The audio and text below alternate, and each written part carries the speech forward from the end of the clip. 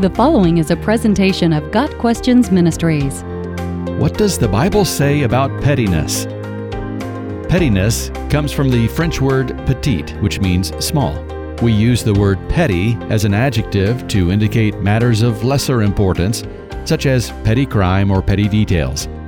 Pettiness, however, is an attitude that leads to bad behavior.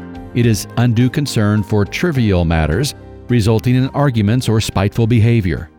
The word petty did not originate as a disparaging word, but it has evolved to become associated with small-mindedness and making a mountain out of a molehill. For example, we had a petty argument about paint colors. Everyone has been petty at some point, but people who continually exhibit pettiness are overly sensitive, opinionated, or prideful.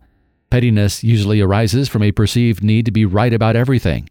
When someone else disagrees with our opinion, we have a choice. We can be persuaded by a different opinion, agree to disagree, or force the point, which can lead to pettiness.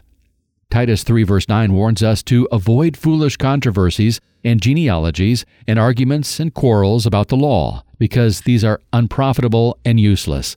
In other words, avoid petty arguments, especially about spiritual matters. In 2 Timothy 2 verse 14, Paul instructs Timothy to keep reminding God's people of these things.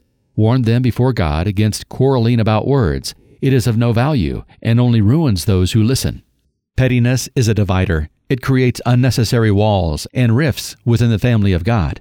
Many places in Scripture instruct believers to set aside differences in order to work together for the sake of the gospel.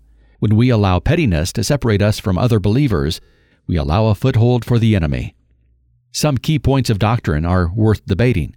When someone holds a position that contradicts Scripture, harms someone else, or will lead down a dangerous path, love motivates us to challenge that.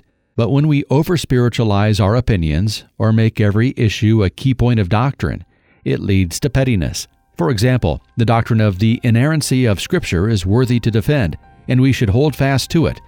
But insisting on a particular Bible translation is pettiness.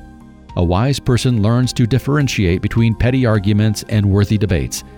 If most of our arguments are because we are prideful, opinionated, or overly sensitive, we may have a problem with pettiness. Recognizing our tendency to demand our own way is the first step in overcoming pettiness. Got Questions Ministry seeks to glorify the Lord Jesus Christ by providing biblical answers to today's questions. Online at gotquestions.org.